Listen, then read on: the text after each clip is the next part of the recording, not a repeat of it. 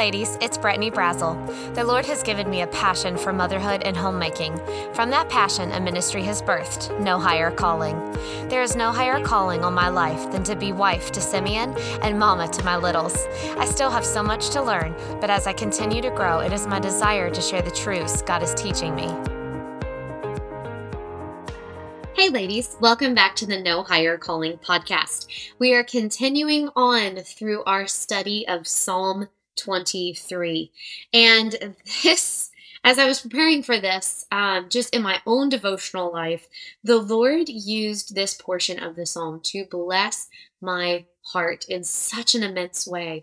And has continued to do so as I have just really tried to meditate on these thoughts. So I pray that it will do the same thing for you. I hope that this study has been beneficial for you. You know, sometimes in having a podcast and seeing all the stats and the numbers, something like this does not quite get the listens or the downloads that something with a more practical, life applicable, cleaning with little children or, kitchen things or something like that might get. And especially, and I've said this before, because Psalm 23 is such a familiar passage, and I understand people are limited with time, so you only have so much time that you can choose to give to things. So if you're looking at a list of episodes, you might think, well, I'm really not doing well in the cleaning area, so I'm going to listen to this instead of the Psalm 23 episode, maybe. But I pray that the Lord will just have the women listen to these episodes who He desires to have listen to these episodes. And that's what I always pray with everyone that I record. You know, the content is so varied, and I do that on purpose. I do that to try to minister to a broad audience, to try to always have something new and fresh and interesting. But I do ask the Lord that whoever you want to listen to these episodes, that you will have listened to these episodes. And so let me just also insert here, if there is an episode that is a blessing to you or is an encouragement to you, if you could share that, that would be a blessing to me, and Lord willing, it would be a blessing to other people. You know I am so much more apt to listen to something that someone has shared, and who has just said by a personal testimony that it was impactful or a blessing or an encouragement to their life. And all the episodes I enjoy. Obviously, I put my heart into all of them. But these Bible study ones are just extra. And they have a depth that some of the others might not, just due to the content. In all of it, I try to glorify the Lord. I try to share what He is giving me to share. But when I do these Bible study ones, these are mainly His words and not my words. So let's just settle in and let's see what the Lord has for us today as we study through Psalm 23. As always, we're going to start with reading through the whole psalm. Psalm 23. The Lord is my shepherd, I shall not want. He maketh me to lie down in green pastures. He leadeth me beside the still waters. He restoreth my soul. He leadeth me in the paths of righteousness for His name's sake. Yea, though I walk through the valley of the shadow of death, I will fear no evil, for Thou art with me. Thy rod and Thy staff, they comfort me. Thou preparest a table before me in the presence of mine enemies. Thou anointest my head with oil, my cup runneth over. Surely goodness and mercy shall follow me all the days of my life, and I will dwell in the house of the Lord forever. Quick recap. We have looked at the Lord is my shepherd. And I say this every time, but I could not be more passionate about this message. If you cannot say with 100% assurance and certainty in your heart and life that the Lord is make it personal, your shepherd, then reach out to someone who can help you answer that question.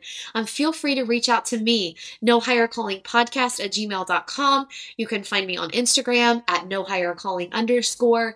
Find someone who can help you settle the assurance of your eternity, of your soul's salvation, so that you can say, the Lord is my shepherd, because that's the hinge pin.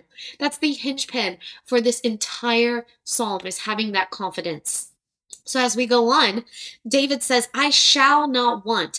Why shall we not want? Why shall we lack nothing? Why is there nothing that we need? Because our sufficiency is found in our shepherd, in the Lord being our shepherd.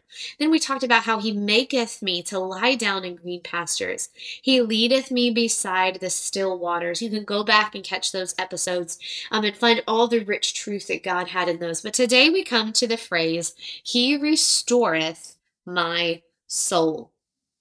Ladies, this is so rich.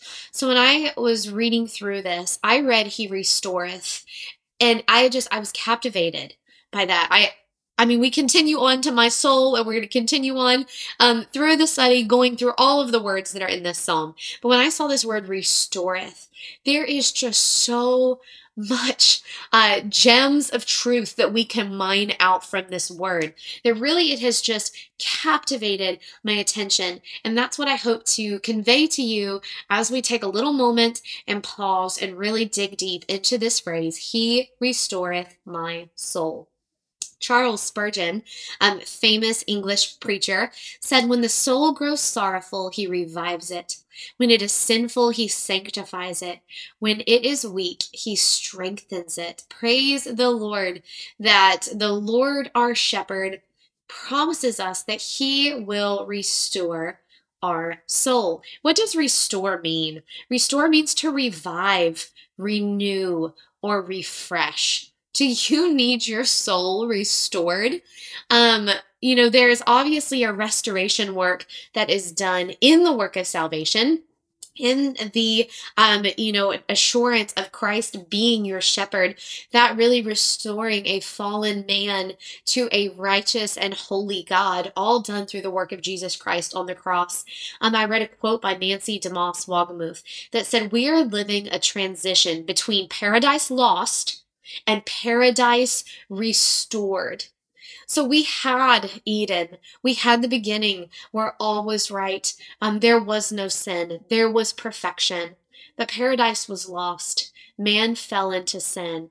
And that is where we are living now. We're in the transition of this. We are living in the broken world that is marred by sin. But praise God, it doesn't have to stay that way. Jesus Christ made a way that our souls can be restored, that when God looks at us, he no longer sees a sinful account that deserves the punishment of death and hell. That if we accept Jesus Christ as our personal Lord and Savior, his righteousness is imputed to our account. And when God looks at us through the blood of Jesus Christ, he says, these are my children. This is my son. This is my daughter, bought with the blood of Jesus Christ. So we have this paradise lost. We're in that transition. Paradise will be restored one day.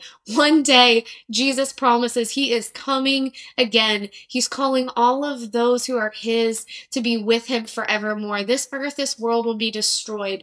A new heaven, a new earth will be set up. There will be the final judgment, and all will be restored to its former glory, to a world and a people where sin does not mar, where brokenness, where tragedy, where heartache, where tears, where sorrow does not reside. All is right. All is well. All is as it was originally intended to be, with God reigning on high, supreme, and Satan forevermore being put into the lake of fire.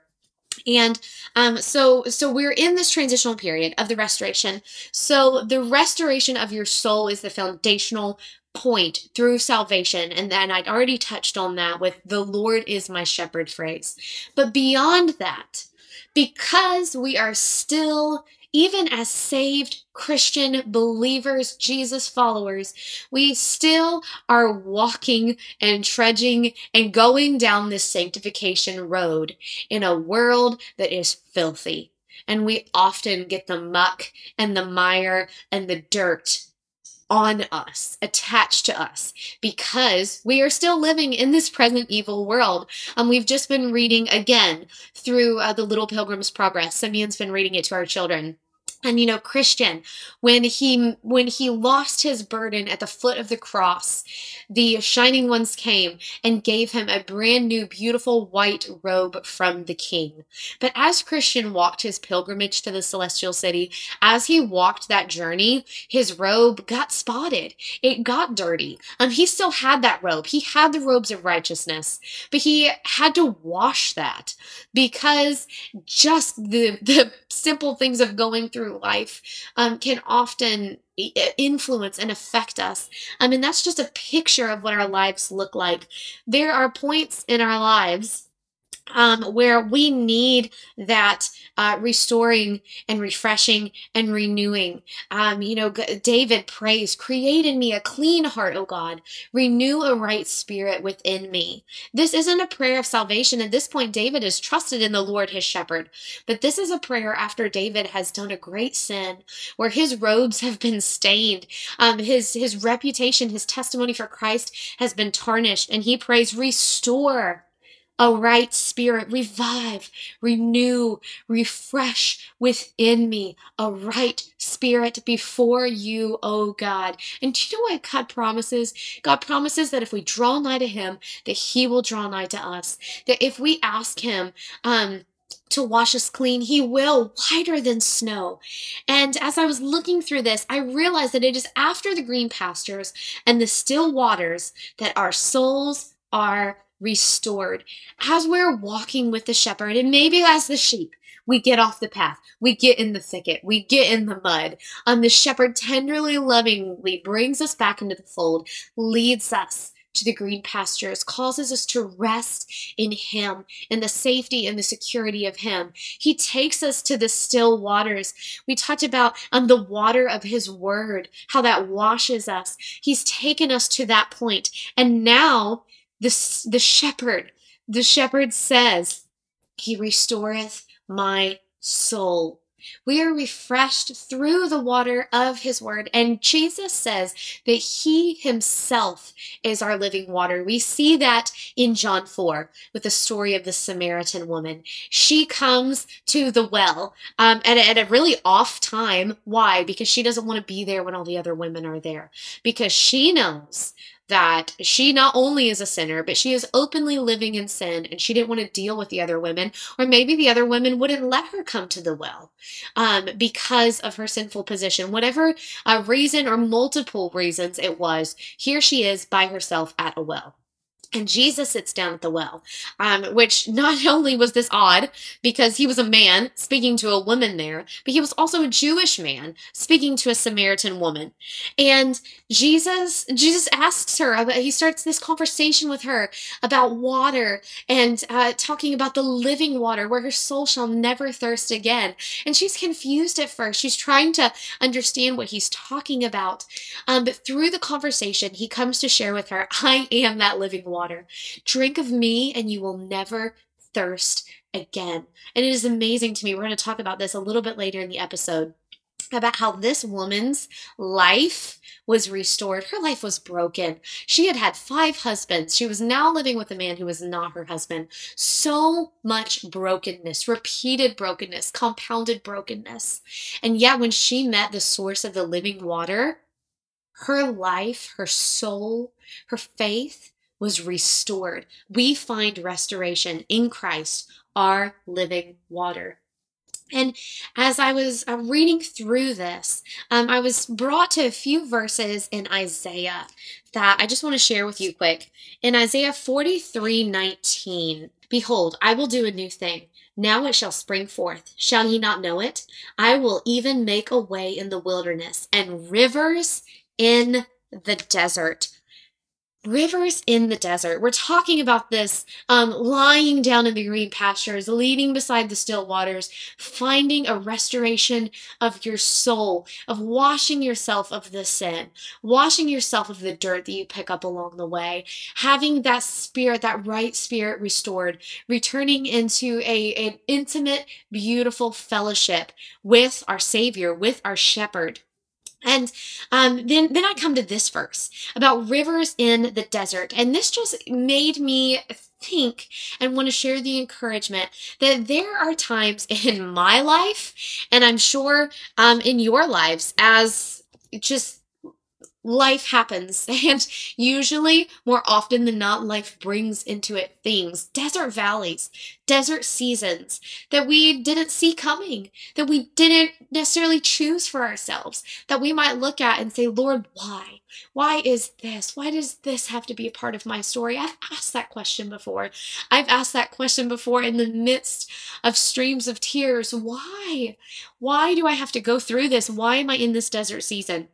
But let me remind you again of what we've talked about, how that David the shepherd knew the topography of the land. He knew that there was going to be a difficult point for the sheep, but if they followed him, if they trusted him, they would come to the green pastures. They would come to the still waters where their soul could be restored. And the knowledge and the heart of the shepherd knew that his sheep could make it from A to B, that there might be difficulty in between, but that they would make it and they would come to a point where they would be refreshed, where they would need that refreshment and they would choose that refreshment.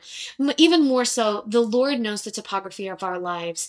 He knows when our desert seasons are going to be. He knows when our seasons of abundance are going to be. And He walks with us through those seasons. And sometimes in the midst of the desert, He will give you a river.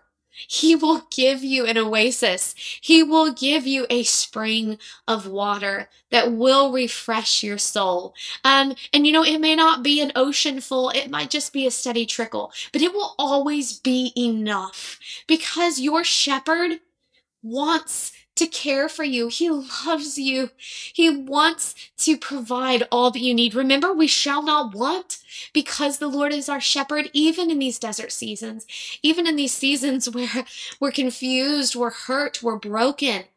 The shepherd knows exactly what we need, and He's always there to provide it for us. Even in the desert, there is rivers.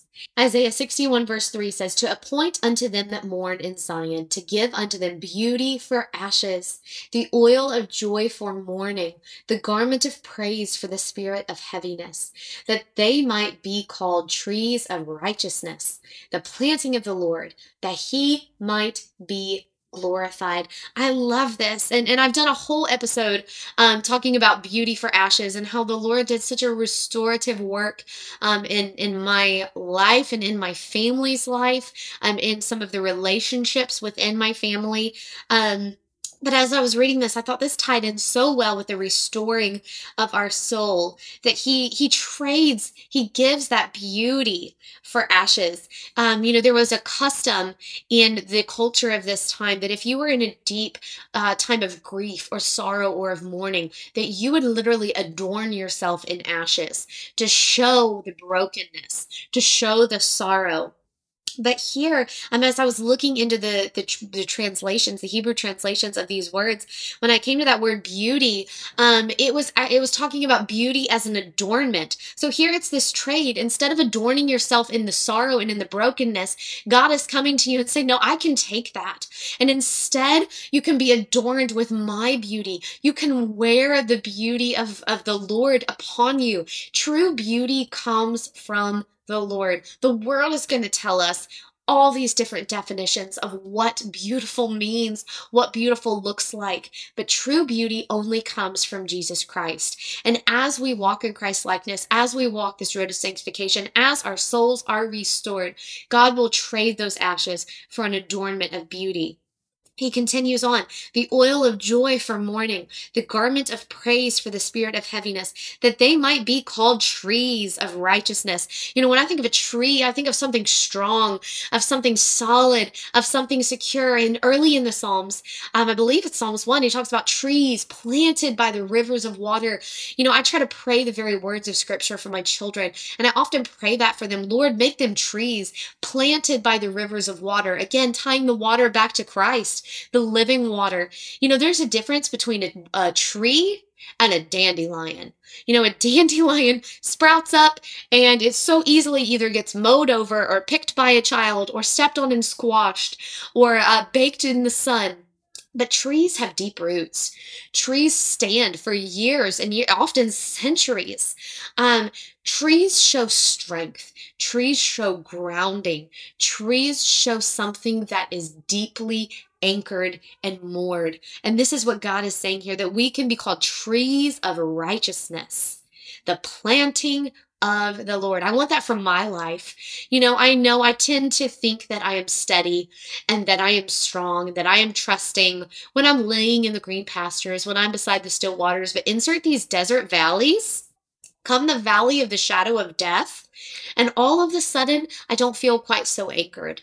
But we can remember that in the good times and in the bad times, that He restoreth our soul. He gives us what we need. We shall not want. He walks with us. He can make us trees of righteousness that are not influenced by the weather, that are not blown over one day and standing the next, depending on the sunshine, but that are anchored, that are rooted in Him. Why? And I love the end of this, that He might be glorified. Why does He exchange beauty for ashes? Why does He do this restorative work? Why does the shepherd, the great shepherd, our Savior, why does He bother Himself with such silly, distracted sheep who just so often, more than not, don't choose to walk in His way, who choose to frolic off after every little thing that flashes across our way, because He loves us, because He desires that we be restored to Him, because He is working daily, day in, day out, through every one of our stories to restore paradise lost to paradise restored, to bring about the work of God in this world, this unfolding drama of redemption, of mankind being restored back to Christ. Because He receives glory from that. He's God. He is God of the universe. He is creator. He is savior. He's bought us twice. He bought us by creation and He bought us by His blood. We are twice His. He does all of this in our lives, all of this restoring work for His glory. I want to end this episode with just something that the Lord has given me that has been such an encouragement to my heart. As I was thinking about this and thinking about the ways that the Lord has restored my life, it got me thinking about different people in the Bible that God restored, that God gave beauty to for ashes. This trade, He took their brokenness and He adorned them with His beauty. And so I'm going to read through a list of women in the Bible that God restored beauty to something that was broken. And why? Ultimately for His glory, so that we can sit here and listen to a podcast and say, praise be to the shepherd who restoreth our soul. Eve, God restored beauty to broken choices. Rahab, God restored beauty to a broken life. Hannah, God restored beauty to a broken heart. The demon-possessed daughter, God restored beauty to a broken mind. Mary Magdalene, God restored beauty to a broken past. The Samaritan woman, God restored beauty to a broken present. Leah, God restored beauty to a broken future. Ruth, God restored beauty to broken dreams. Elizabeth, God restored beauty to broken hopes. Gomer, God restored beauty to a broken marriage. Hagar, God restored beauty to broken trust. Naomi, God restored beauty to a broken spirit. Abigail, God restored beauty to a broken situation. Esther, God restored beauty to broken plans. Bathsheba, God restored beauty to broken purity. The woman with the issue of blood, God restored beauty to a broken body. And the list could go on and on and on.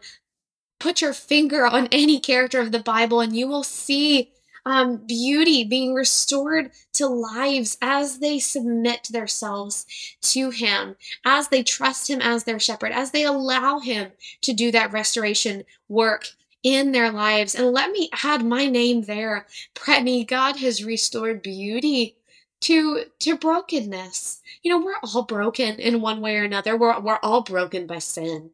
We're all sinners. But there are bits and pieces of our story that might be broken that we'd rather forget, whether it was of our own choosing or something that someone else made a wrong choice and it inflicted brokenness upon our lives and upon our story. But ladies, God can restore.